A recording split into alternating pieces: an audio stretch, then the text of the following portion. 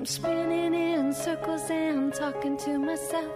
Spinning in circles and talking to myself. Welcome to a new spin on autism. Answers with host and international speaker and performer, Lynette Louise.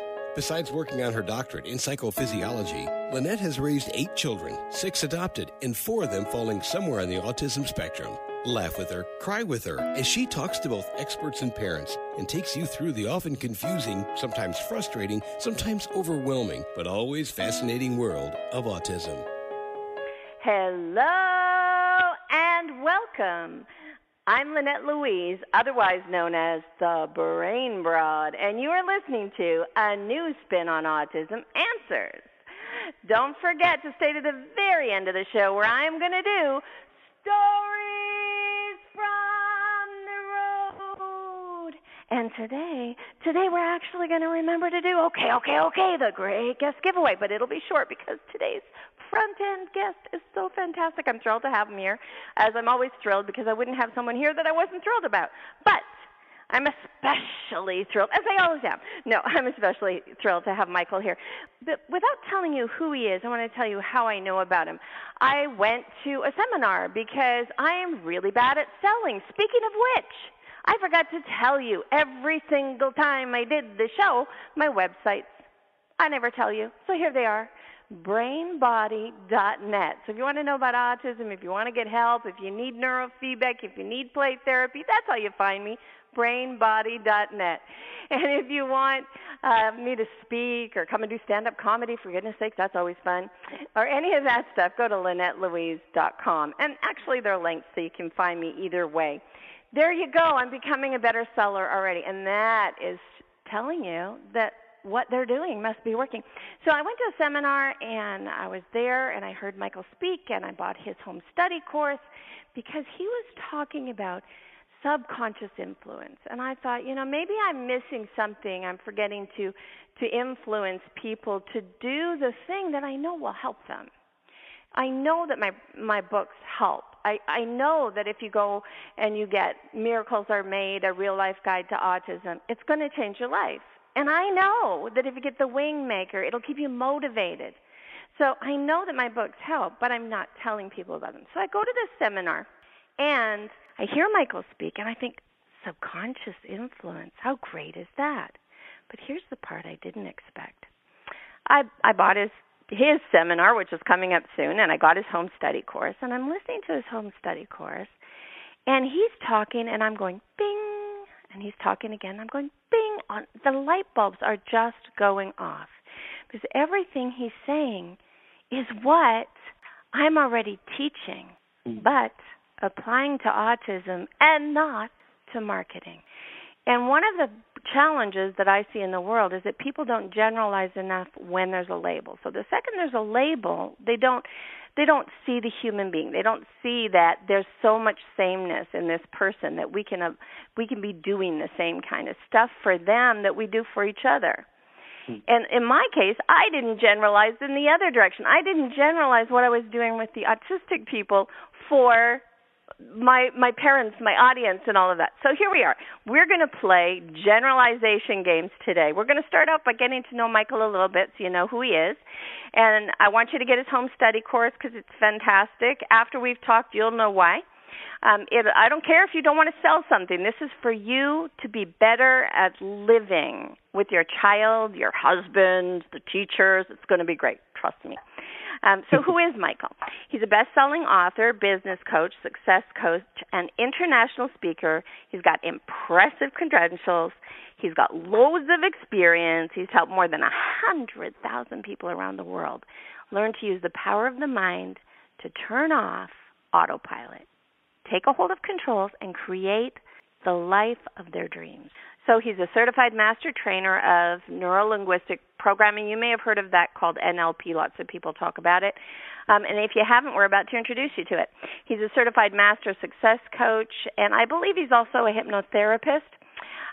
He's fantastic. His home study course is totally totally generalizable into the world that I want it generalized into, which is empowering parents to be better at working with their autistic children. I'm going to create something called 101 Ways to Make Raising Autism Easy, and it actually is. So with no further, I guess you would probably like to know his last name. That's always good. Michael Stevenson. It's not like Michael's a common name, so that's okay. Well, Stevenson's pretty common too. That's probably not going to. Yeah. Actually, my audience, Michael, they're very in on. I have a name issue. It's one of the parts of my brain that I'm healing.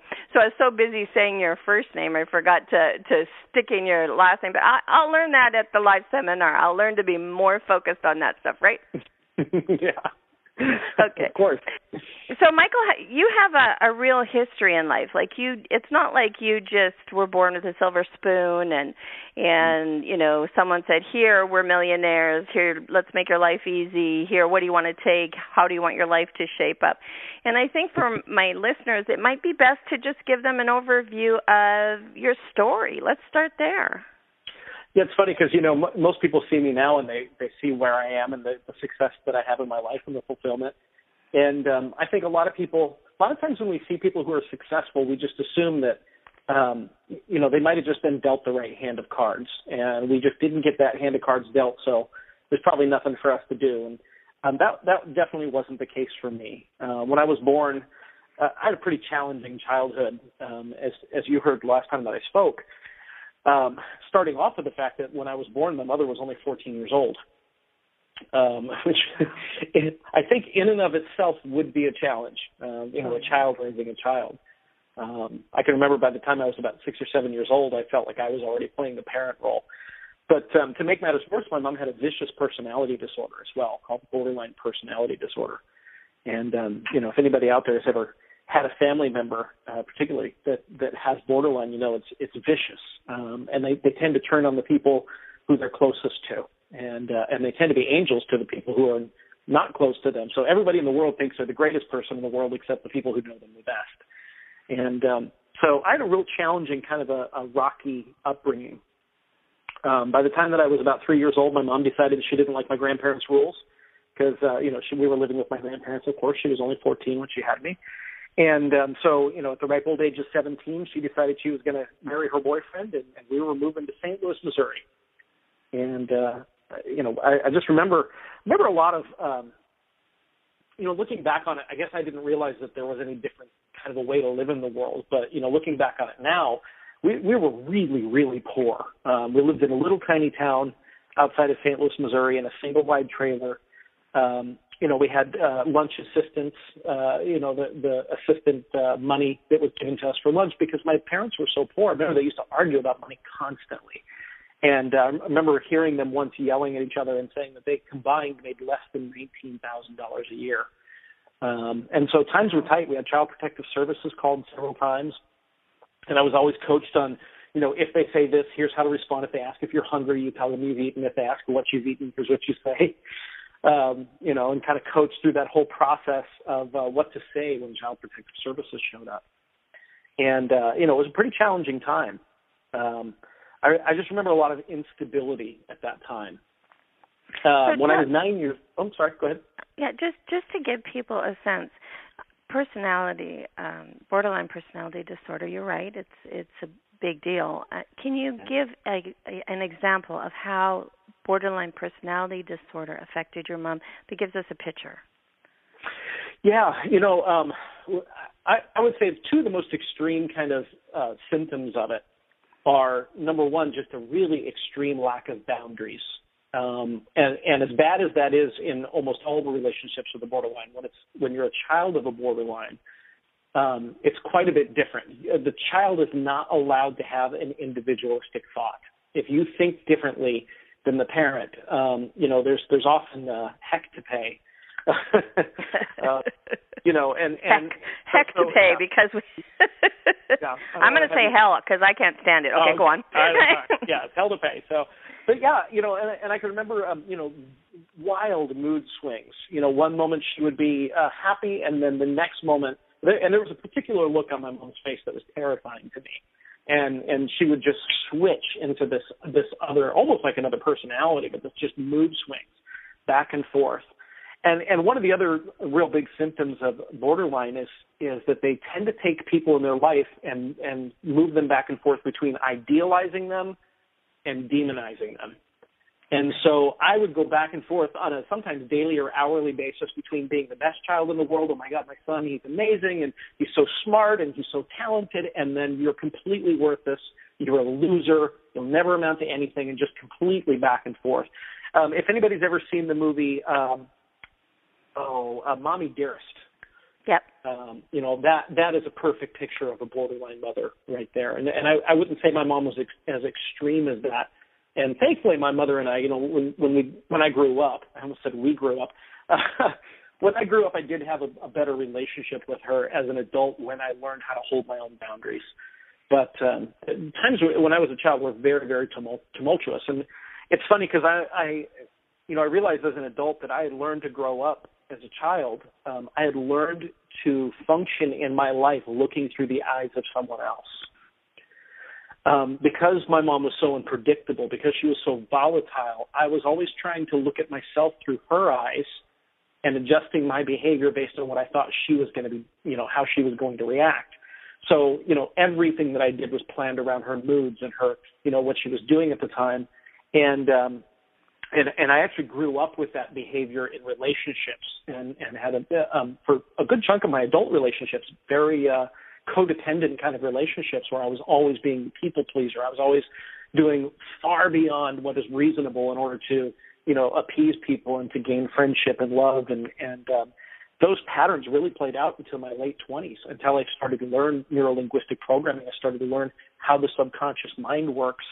And even through some of my own personal relationships, I had somebody recommend that I go to Al-Anon, which, if you know anything about Al-Anon, it's a 12-step program for people who are related to alcoholics or related to a drug addict. And they sort of teach you how to have boundaries and how to have a healthy relationship. I learned a lot from that. The combination of those two things, neuro-linguistic programming and the boundaries that I learned from there, really helped me have the amazing functional relationships that I have today. Okay, so there's a couple of things because we have a time thing. I have to sort of jump you into subjects I want to make sure we don't miss. One is just to say you did grow up together. If she was 14 when you had her, when she had you, by the way. So you ended up homeless at one point, and your mom died of cancer. Is that correct? Yeah. So I had my tumultuation, I guess is probably not a word. Tumult didn't end. We had a major disaster at 9 years old that we lost everything we owned. We ended up moving back in with my grandparents in California, and kind of went through the next 5 or 6 years just being dragged around. We moved every 6 months or so, depending on when my mom lost a job or broke up with a boyfriend. And by the time I was 19 years old, I just ended up angry, and I was making a lot of impulsive decisions, and I was hurting my family relationships and my friendships, and ultimately ended up, kind of running away from my decisions. And I couch surfed for about 6 weeks, as long as my friends' mothers would let me sleep on their couch, which was usually about 3 or 4 days. And finally ran out of couches. And I ended up, one night just sitting on a park bench because I didn't have anywhere else to go. And I remember thinking it was just going to be for one night, that I would figure something out the next day or whatever. And the next day I didn't have anywhere else to go then. And all in all, I ended up spending 6 months homeless, sleeping on a park bench in Tustin, California. And I'll tell you, one of the biggest growth experiences in my life.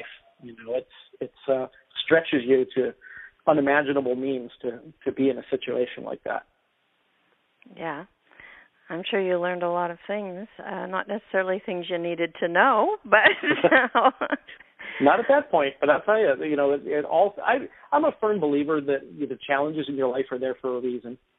And I look back on it now and realize that I wouldn't be doing what I'm doing now, empowering people all around the world and bringing people this message had I not gone through those things. So I'm grateful for it. Or you'd have done it different. I think that I oscillate between believing what you just said or believing that there are two kinds of people: the ones that let the challenges beat them, and the ones that go, okay, I have these challenges. What can I make? How do I make them work for me? either way, it's better to find the upswing than to stay following down that spiral of negativity and misery. So, okay, we're going to take a little break. When we come back, I'm going to get you to describe for people who don't know what NLP is, just a real short hit on what that is. And then we're going to play this game where I say, okay, in your home study course, you mentioned this, and I noticed that. And that's how we're going to help you folks know why he's here on an autism-related show, because it actually is going to fit. I promise, I always make it work. Okay, but just to remember, you are listening to a new spin on autism, Answers. I'm Lynette Louise, your story teacher host, otherwise known as the Brain Broad. Today we're listening to Michael Stevenson. His website is www.transformdestiny.com, and that's what he does. He helps you transform destiny. I advise getting the home study course if at all possible, and anything else you might be able to do. All right, don't forget, I have books and websites, so we're going to talk about me because I keep forgetting to. All right, I am brainbody.net and LynetteLouise.com. I have a book called Miracles Are Made, a real life guide to autism, and guess what? It really is a real life guide. You really should grab it. It talks about how I did it 8 times over. So, I mean, come on. If you adopted as many kids as me, you'd have some advice to share, too. I think you should grab it. All right, so remember to stay to the very end of the show where we will do Stories from the Road. And I'll take it and wrap it all together and make it make sense and land you in a moment of motivation. I promise. And we will have the great guest giveaway. So hang on after Michael, because there's going to be somebody who is actually only in the field of autism. I had to do that just to make sure that nobody was annoyed with me. All right, so Michael Stevenson of Transform Your Destiny, or just Transform Destiny, give us a hit on what NLP is. Well, NLP is neuro-linguistic programming, which is a big fancy $5 word, which basically means the programming language of your mind. There's really, there's a form of psychology, the field of psychology, which we call capital T psychology, which really for the last 150 years has spent a large portion of their research on what causes illness and what causes disorder.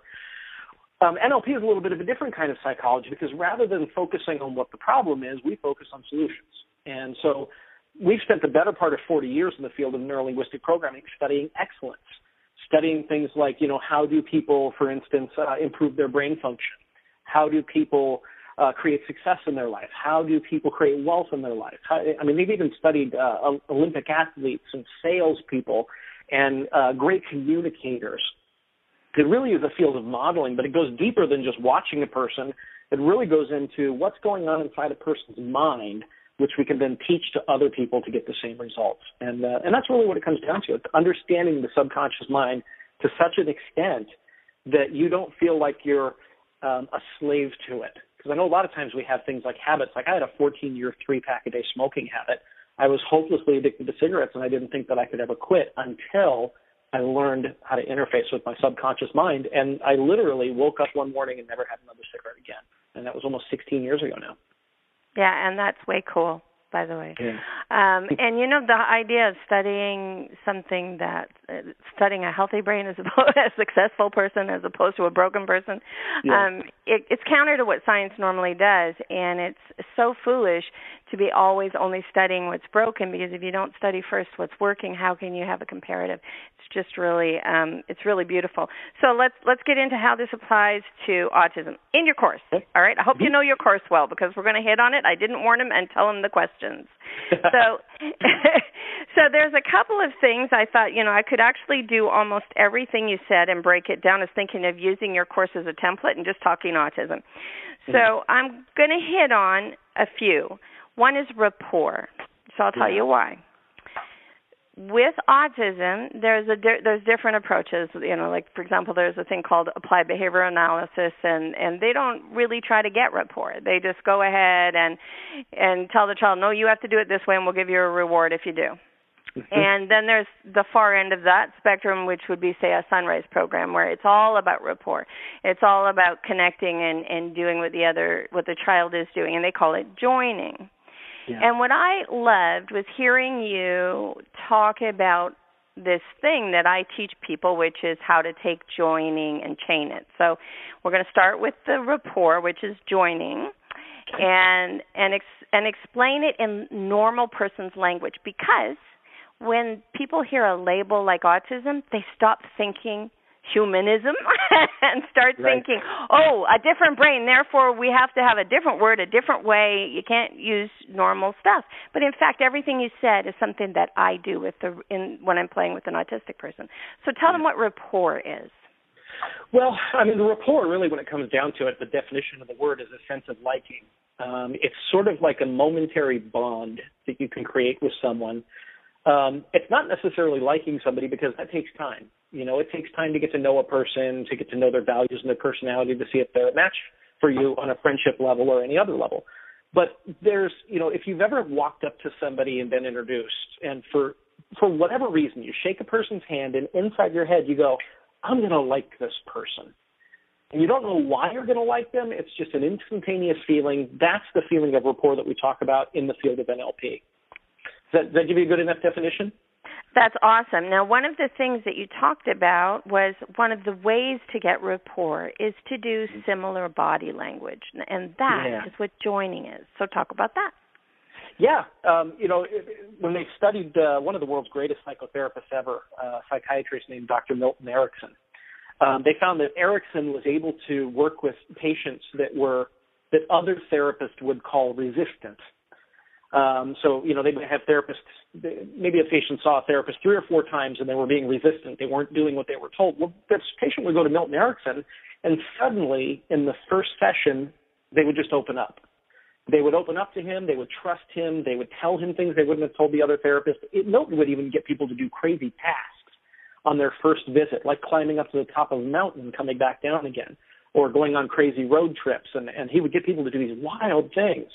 And in the field of NLP, when they first went to go study him, one of the things they found was that he was very subtly doing what we call mirroring and matching people.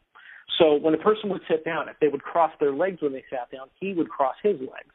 If they would tilt their head while they were listening to him, he would tilt his head either the same direction or the opposite direction. And that's the only difference between what we call matching and mirroring. But either way, he was subtly adopting the physiology of the other person, in other words, the body language, how they sit, how they, you know, whether they lean forward or not. He would adopt their tone of voice, and possibly even an accent, very slight accent. And he would also use the same words that they would use. So, you know, the funny thing is, I tell this to people all the time, which is that we all know how to do this. Anytime you meet a 5-year-old for the first time and you want that 5-year-old to like you, what do? You get down on the floor with them and you play blocks or dollies or whatever, and you speak the same language. But for some reason, we forget to do this a lot of times with adults. We think that adults should act our way and that we shouldn't be flexible anymore. But, you know, it's so powerful because, and here's what Milton Erickson said. Milton said that without rapport, virtually nothing is possible. But with rapport, almost anything is possible in terms of communicating with people. Yeah. I love that, because that's exactly why everybody calls me a whisperer with autism, because I do rapport. I don't just mimic. So people get confused. They think that mimicking or copying is what we're talking about, and then the kids push you away. But I actually get in, do what they do in a way where I embrace it and love it, and try to find out who they are via their mannerisms. It has to be organic. Yeah. Yes, and so people watching, they're like, I don't want to act like that. That's weird. But the way you explain it, because it's what we use, the word rapport goes everywhere. The word joining sounds like a therapy, but the word rapport is, so you want me to go in and build rapport? I know how to do that. So you see, I think it's easier to generalize and teach, and I'm thrilled to have listened to your Homes Today program. It's really helping. Okay, let's move on. Yeah, it's awesome. Okay, so now, when you're working with autism, one of this by the way is translatable to all brain disorders, all things really, but we're talking autism today. So when you're working with autism, once you're teaching, you have to teach a step at a time. So you build rapport and you chain. Talk about chaining. Yeah, chaining is so powerful. And the example I always use in class is this. I always tell people, think of a problem. I realize we don't have a lot of time, so I can't stretch it out, but think of a problem that you have in your life, whatever that problem is, and just contemplate it for a moment and notice how it feels like a problem. Well, if you were to clear the screen inside of your mind, and if you were to change the label that you give it, and instead of calling it a problem, call it a challenge. I don't call things in my life problems ever. I have challenges in my life. Notice what happens when you use that word challenge and how it changes the way that you feel about that situation in your life. One makes you want to rise up, and the other makes you feel defeated. It's very interesting. That's right. Yeah, a problem brings your energy down. It sticks you. When you have a challenge, you want to rise up and overcome it. Well, now clear the screen again, and I want you to take that same situation in life, but instead of calling it a challenge, I want you to call it an opportunity. And think about that. Think about how different this situation in life is now. It literally changes the reality of it simply by calling it an opportunity now. What does an opportunity do for you? It brings you benefits, right? It's something you're going to gain from, something you're going to grow from. Now, what we did there in a linguistic form, in a language form, is we just chained. Because if I told you, hey, that problem that you have in life, just think of it like an opportunity, you would just think I was some optimistic, weirdo, and there's no way that I'd be able to take you from problem to opportunity. It's too big of a jump. The human mind can't go from sad to happy, for instance, instantly. You can't go from mad to compassionate. We need to find the middle grounds and do what we call an NLP, chunking down. So, one of the things I tell people in NLP is you can accomplish any goal you want, any goal. And I don't care whether it's teaching an autistic child or making $1 million. You can accomplish any goal if you chunk it down into small enough pieces and then, like you said, just chain those pieces together. There's a process, for instance, to becoming a millionaire. That's what Napoleon Hill spent 20 years of his life figuring out. He just went and studied other millionaires, found the big picture, and then chunked it down into small steps and taught people the steps. And it's so important, I think, not just for autistic children, but for all of us to apply in our life. Because one of the reasons I think why we often feel defeated by things in our life is because they seem too big. And if we were to just take that big, ugly problem and to chunk it down into smaller steps and see it as an opportunity, then we can overcome anything in our lives. And you say something that I've been saying for years, which is it's not right for us to stand in our spot and say, hey, you special needs person, get over here and be like me. You have to go over where they are and get the rapport, and then a step at a time, bring them closer and closer to a place of neurotypical evolution. So I'm going to now take your example, which, by the way, I loved how fast your example is because I find this a fast process as long as you do all the steps. Mm-hmm. So I'm going to make it autistic, okay, or make it an example for autism. So I go in the room and I'm acting like the child, and I'm saying, hey, this is really cool. I like the way we're, jumping up and down. It makes me feel all excited. And they're not making eye contact, and they're looking at the floor. And I say, maybe I can do my jumping jacks on the floor. And I lay down on the floor, and I start doing the same motion on the floor, and they think it's funny, but their eyes are already on the floor, so it's easy for them to see me. And then I go, wow, I sure love your eyes looking at me like that. That's so awesome. I wonder if your eyes can look at me over here, or maybe I just go halfway and then say, oh, man, I miss your eyes. I come back down on the floor and try again. Before you know it, no matter where I am, if I say, I'm missing your eyes, they just give me their looks and they have no problem, and we move on to talking. And that's how simple chaining is with autism. Okay. Awesome. Okay, now we're going to do the last of the three. I just chose three because we don't have time. We could do them all, but we're going to do the last of the three. Yeah. All right. When I was raising my kids, so I did adopt a bunch of autistic kids, and I was trying to explain to people what I was figuring out. So I had to invent my own language for describing what I was doing. And I wasn't trained at that point, so I wasn't taught the science words or the therapy words. So I had a thing I kept explaining, which was push, pull. And I say, no, you have to push them and pull them. And so in the world of autism, they've sort of separated. There's the people who pull, as in engage, invite change, and hope that the child will follow. And there's the people who push change. They force change, and they say you have to do it this way and put your hands down and sit in this chair. But what I discovered was that every one of my kids was different. Some needed more push and some needed more pull. But they all needed kind of a mixture of both because they were challenged. But we don't have to go to the challenge. I just want you to talk about, you have different words for this, Yeah. But the concept of how some people like negative reinforcements and some people like positive reinforcements can clear up the confusion parents have when they learn a therapy and it doesn't work on their child. Yeah, there's been a lot of generalizations about this over the years. It's the whole metaphor of the carrot versus the stick. And the metaphor is if you had a donkey, how do you get a donkey to start moving? Do you dangle a carrot in front of its face, which would be what we call a toward motivation, because the donkey would want to move toward it? Or would you whack the donkey on the behind with a stick, in which case the donkey would want to avoid pain and would move forward in the avoidance, what we call an away motivation. And, there's so much generalization about this. I've heard it said over and over again that the number one defining, motivation of humans is that we avoid pain. So you should always use pain to motivate people. I've heard that said in sales trainings. I've heard it said in motivational trainings. And I got to tell you, my experience in the field of NLP is that that's completely false. Like you said, everybody has a unique personality type that will require, through the interactions, will require either some toward or some away or a mixture of both. And I'll tell you, with my son, it was very difficult finding out what his mixture was. It took a lot of trial and error. But, interestingly enough, my mother was almost completely an away from motivated person. My mother was always trying to shame me and always trying to say things to make me want to move away from being a bad person toward being a good person. But it was just overdone.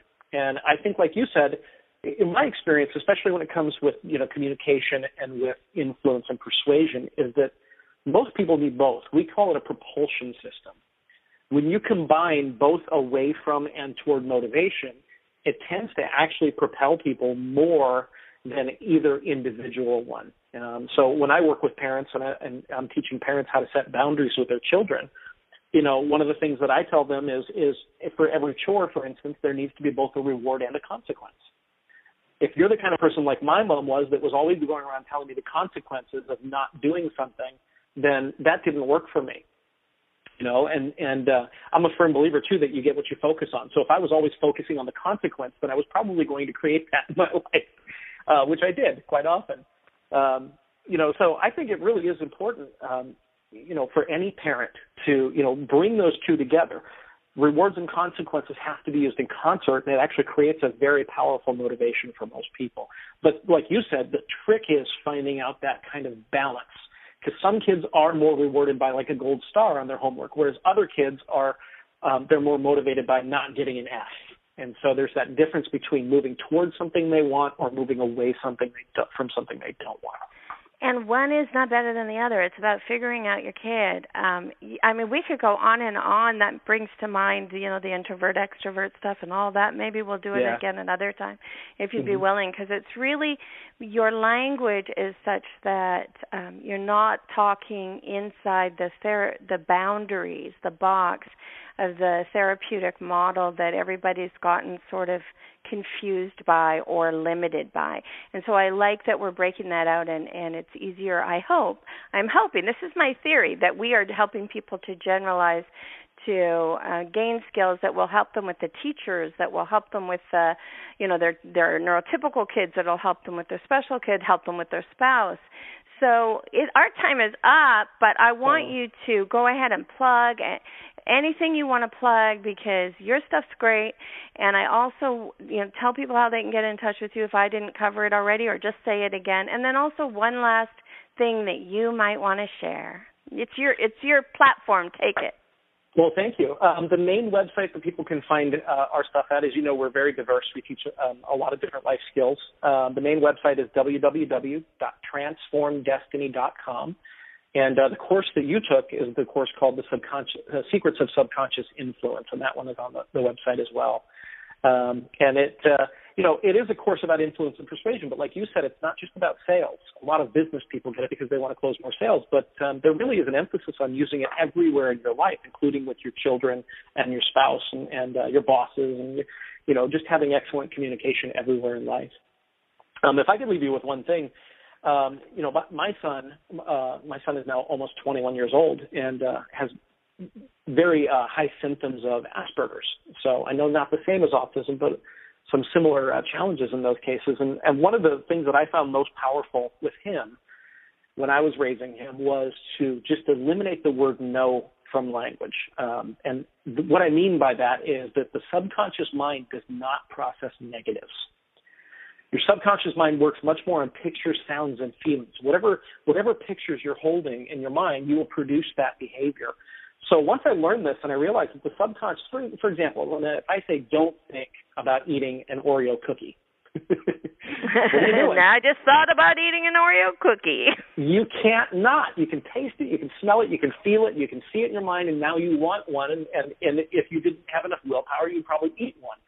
And the thing is that our children don't have a ton of willpower. They really are walking subconscious minds, developmentally speaking, until they're almost 8 years old. And so because we can't process the don't, when I say don't think of eating an Oreo cookie, you can't process the don't. If you just eliminate negative language from your language, from your communication with your children, they'll actually obey you better. So instead of saying, Johnny, don't be loud, say, Johnny, come over here, sit down and be quiet. Instead of saying, Julie, don't leave your toys out, say, Julie, pick up your toys and put them in the toy box. And it's kind of the difference between that away and toward motivation. But if you're always telling your children what to do rather than what not to do, then I got phenomenal results with that. And the parents that I've taught over the years have gotten great results with that as well. Oh, absolutely. A directive is always easier to understand, isn't it? Yeah, for sure. Okay. You've been fantastic. What a great guest. I'm just going to do this again. Thank you so much for being here. I do have to run and talk to the next person, but this is Michael Stevenson, and he's fantastic. I've really appreciated it. Thanks so much.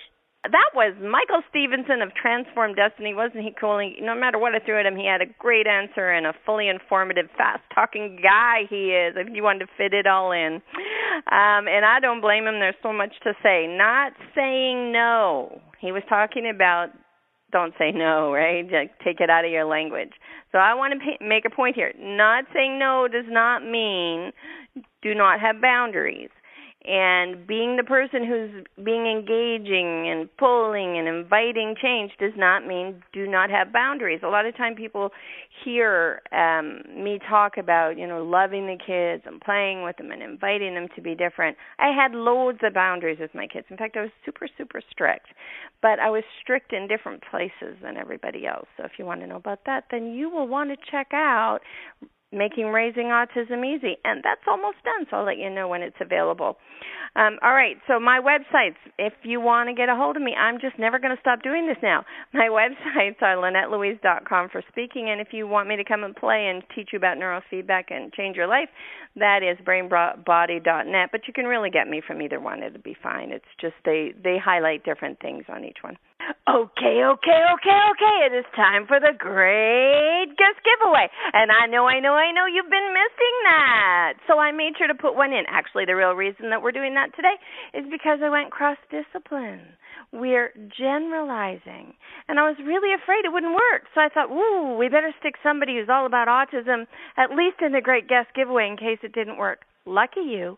Not only did it work and you got really fantastic tips from Michael Stevenson, but you're about to hear about the Engage program. Oh, wow, and that's all about autism, and it's going to be great. So we're going to talk with Pam Smith, who's the co-creator of the Engage program. Okay, check this out. She said for me to tell you of MundoPato.com. Now, I don't even know how to say that. I probably messed it up. So apparently if you're Spanish, you know that it means world duck. So worldduck.com in Spanish. She can clear that up. So she has a master's in education and she's spent 20 years working with autism and supporting their families, loads of experience. Fantastic. We're real excited. Welcome, Pam. What the heck is the Engage program? Thank you so much for having me, Lynette. It's great to be here and great to talk about the Engage program. The Engage program, it has several components, but we have a course that is a professional development, but also could be used by parents or any therapist, teacher. It's an online program that supports the instructor to know how to support the group in any group setting. So when a student, we have all these students that have individualized education plans, and they have private home programs for themselves. But then they end up going out in the world and they're in a group. They're in a group, whether it be a simple group where they're, in line at the store or they're on the bus, but they get taught so often as an individual. But yet they also get taught in a group. But the teacher is often not supported to know how to manage that group. And they often have a wide variety of abilities. It is a spectrum. We have a lot of kids on all different sides of the spectrum sitting in the same room together sometimes, or sitting in the same supported environment for swimming lessons or whatever it might be. And what the Engage program does is it really helps the teacher understand what the basics that everyone needs in order for the group to function better, in order for every student to contribute and be responsible to that group. And so what we want to try and do is really inform the instructor the things that they can do that everyone can be more successful in the group. And our online professional development program is available via Mundo Pato. It's MUNDO-PATO, Mundo Pato, World Duck. And our Engage program is available for you there. And we're so excited to also share with your listeners the ebook, which gives a lot of background of our philosophy.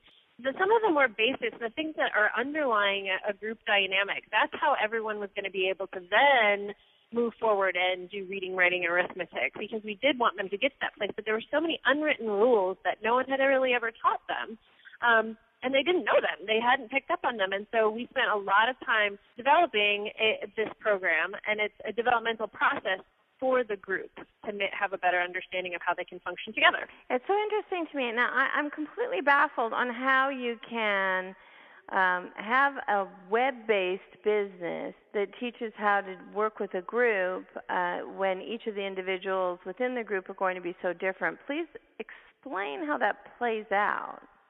Sure, I'd be happy to. So our course is online. It's it's a self-paced, self-directed professional development course. So the instructor of the situation would take the course and have a better understanding of how they should set up the environment, how they should communicate, what the priorities should be, so which things come first and which things come later, what we don't need to work on right away, what we do need to work on right away for the better group functioning.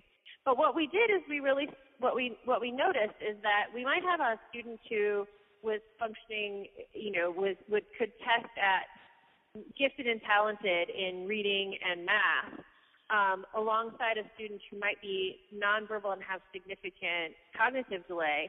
But yet at the same time, both of them might struggle with understanding that they needed to move out of the way when someone was walking towards them. Both of them needed to understand that they had a responsibility to clean up their mess from the lunch table before it was time for the class to move outside. Both of them needed to understand that they had to occupy themselves and do it safely and in an appropriate way when the teacher was talking to someone else, that they couldn't have undivided attention from the instructor at all times, and that they needed to be able to safely explore the environment, explore the materials, explore their information, and also kind of maintain that exploration, even though they weren't being guided every single second by the instructor. And we realized that it really didn't matter what your verbal capacity was at those basic levels, at what your cognitive level was. What you needed to understand was how to interact with another person and take your part of the responsibility and not have to be told how to do all of those things. So the instructor, if you're in a classroom with eight students and one instructor, it's unsustainable that instructor would individually tell every single person what to do every single second. We're good instructors, but that's really challenging. And so what we realized that we needed to do is help the students take that responsibility, and they absolutely took it and ran with it, and they felt so empowered as a result. They realized. Okay, so this sounds. I got to cut in because I don't get it. So this sounds like a wonderful idea, but I'm having trouble imagining how it plays out. So I'm an instructor. I've got a classroom full of people. I've got some problems coordinating their behavior. So I take your course. Am I right so far? Yes. Okay, so far, so good. So I take your course, and your course is going to help me to figure out how to return the onus back to the child. Yes. Oh, that's great. That's great. I mean, that needs to happen. That needs to happen. It needs to happen a lot. As a matter of fact, one of the things, I'll just give you a really quick example of the whole onus thing. I have a son who's still really challenged and trying to, work with lots of different things like language. And I got a new cleaning lady, which is a great luxury for me. I don't usually have one, so it's really great. So she came over, and he was sitting on a chair, and she patted his back and to say hello, and he got up and walked away. She goes, "Oh, I'm so sorry. I didn't mean." I'm like, "Don't take responsibility for his behavior. He's the one that walked away. He can say to you, 'Don't touch me.'" Yeah, that's what you're talking about, right? It's 100% what I'm talking about, and what ends up happening when students are one-on-one, it becomes really easy for the more capable person to compensate, whether they mean to or not. Most well-meaning people still can challenge, but still they're going to fill in some of the blanks just because they do that, and that's what people do. They fill in the blanks for other people. But when you have a group, it becomes harder and harder to fill in the blanks, and the student must rise to the occasion. And our program really says to the instructor, "Hey, this is what we want. This is what we want. Look at those results that you're going to get. You're going to get a student who's more, who's better, more autonomous." More autonomous, exactly. More responsible to the group. I've seen kids who are passive, fight for a marker. I've seen kids who, don't consistently communicate, speak up above a din or press the button on their talker so that they could get someone's attention because everybody else was talking and they were, "Hey, I want some water. I want to go to the bathroom," whatever it is, and they're punching away because it's a busy, dynamic environment. In all the good ways. And the Engage program really says to the instructor, no, these are important celebrating moments. We don't want to skip past them. We don't want to compensate for them. We want to provide the environment that makes them happen. Okay, that sounds awesome. So your ebook would be most appropriate to who, the professionals or the parents? It tends to be professionals that work with kids in a group, although parents that have more than one child, you end up having a group of kids, and you might want to think about exactly that example that you just gave is a perfect one. Often parents might get on the housekeeper for that as opposed to saying, no, that's a great opportunity. You seize that opportunity and help the instructor, or help the other adult in that situation, be supportive of your son in that moment for him to be autonomous. But not everybody knows to do that. And so the ebook really kind of sets that framework for anyone. And certainly what we also encourage for parents to read and really get their instructors at school or at therapy centers, et cetera, in on the process, because we know that parents are often a great driving force behind getting services for their families. Woohoo! Okay, people, if you want to get your hands on this ebook for free, all you do is send me an email at actually send it to my name, Lynette, at brainbody.net. In the subject line, put Engage, first person gets a link, free. Awesome. Is there one last thing you want to say before we say goodbye? I just want to say that it's a very great honor to be here, and I'm so happy about our Engage program. You can find us all at, I'm just going to say that again since it was Spanish, mundopato.com/engage. That's really awesome. All right. Thank you, Pam. I really appreciate you being here. And that was Pam Smith of the Engage program. Awesome. So, see, I made sure, just in case Michael dropped the ball, I made sure that we had something about autism. But here's what's really cool is now you just got this jam-packed show full of awesome stuff and good ideas, and it really set me up for sort of finishing up one of the points that I wanted to talk about with Michael, which is the we-me society. He mentions in his home study, the one that I'm doing about, subconscious influence, he mentions that there's this pendulum that swings, and we swing from a me society to a we society, kind of back and forth, we society, me society, and it spans about 80 years to do that full swing. So right now we are sort of cresting in the middle of swinging halfway through a we society. So we're formulating a world where everybody's more about we. And that fits because, well, for one thing, this Engage program, she's talking about the group. And I think it's really neat to point out that when I was young, it really was all about doing it yourself, everybody being very, very much only caring about themselves and themselves and themselves. And then the internet came along. And with the internet coming along and the we society shifting, we have a new opportunity that we never, ever, ever had before. Maybe we've had we societies before, but we did not have the ability to be a we. We did not have the ability to connect with anyone in the entire world and say, hey, what do we have in common? What is our goal? What is our wish? Let's ignore the politicians. So not to say that we will ignore them, but we can if we wish to. They'll try, and we can, thwart them because we have all these young kids who know how to get around things and work their way on the internet. So we can be a we society at a level that's never happened before. It's kind of interesting when you think about autism being so sort of an isolating disorder, or at least that's how many people see it. And yet here we are surrounded by the desire to collect. And so I like pointing that out because I want to create a we society for parents and professionals that are working with challenges in the brain, especially for autism and especially us moms. If we all hold hands and share our stories, we'll come up with some great solutions. And to sort of underscore that, just before I say goodbye, it's going to be a short one, but it is time for Stories from the Road. Okay, the stories from today. Well, actually, the test was done before, but I got the results today. So my son, who is minimally verbal and challenged and changing and growing every day, but at the pace of a snail walking, maybe a turtle now, he and I went for what's called a quantitative EEG. That's a brainwave test that I work with brainwaves, so I know what our brainwave patterns look like, but not in a full cap. So I thought, well, it's really good to get, by full cap what I mean is there's sensors all over your head, 19 to 22 channels depending on the setup, and we use 19. So we went to a friend's and they put all the sensors on, and I thought, well, I better do me first because actually, to tell you the truth, I always do me because I'm a little broken, or at least I have been. In fact, every time I do any therapy with my kids, the therapists say to me, hey, and we'll do you for free.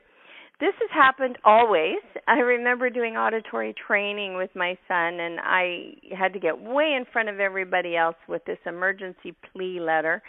And the therapist, who is so renowned in it in Montreal, he called me and he said, I read your letter, and I'm going to put your son next, even though I have to bump somebody, and I'm going to give you it for free. So that sort of gives you an idea. It's been happening and happening and happening. Well, it happened again. I did the 19 channel. I did it first so that my son would see all these sensors on my head and be comfortable with it. He's done lots of EEG stuff, so he's used to EEGs, just not that many sensors, and not without feedback. He's used to getting feedback that calms him while he's doing it. So this would be different for him, and I wanted to make sure that he saw me first. So we did mine first, and then we followed with his. Here's the really fun part. So we wait, and finally we get the results. And when I got the results literally this morning, so they said to me, all right, so we have these two, and we're going to go through them for you. And I know you didn't ask for this extensive reading of it and printout and everything, and we didn't do that for the DS person, which would be my son's initials. But we did for you, and we're going to give it to you free because you really need this. So here we are. Here I am, perfectly functional, traveling around the world, helping everybody. And yet when we tested, I had the more broken brain. Now, I remember this frustration. I've seen other moms have this frustration. I have a mom that's been on this program before, and she talked about how she went and she had her son have a similar test.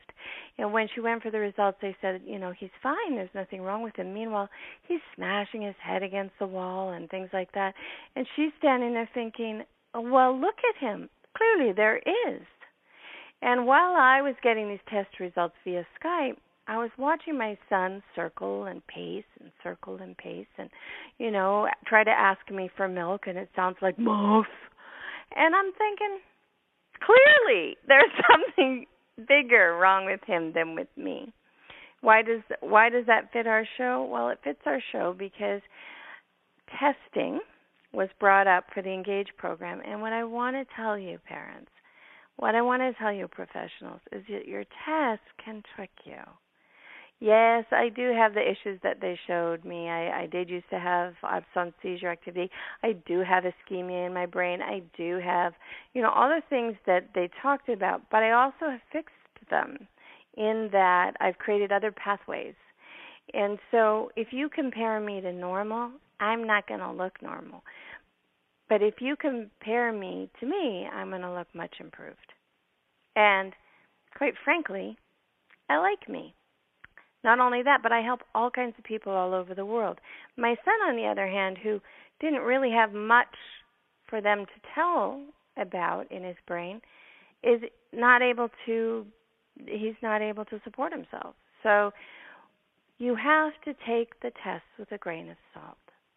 You have to take all of them that way. In our society right now, we're moving more and more to the science, not just more and more to the we society, but each of these groups are gathering, and the scientists are part of that.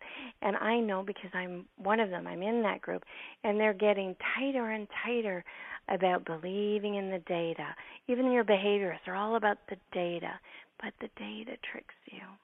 Facts trick you.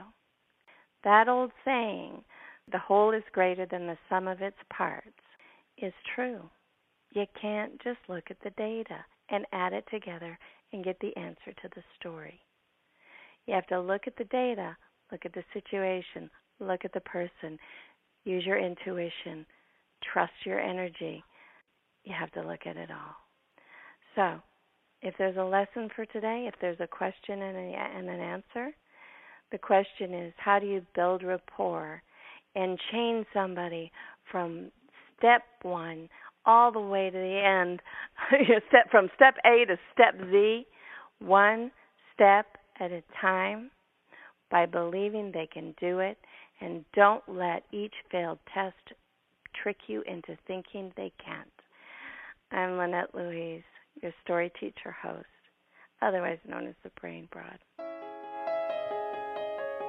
Thank you for joining the show today. Lynette is the author of the refreshingly honest and at times hilarious new book, Miracles Are Made, a real-life guide to autism. You can purchase this and other materials by looking on the webtalkradio.net website and clicking on the covers. You can also click through to her Facebook page and check out any show you may have missed by looking in the archives. We'll see you soon for another edition of A New Spin on Autism Answers. Spinning in circles and talking to myself.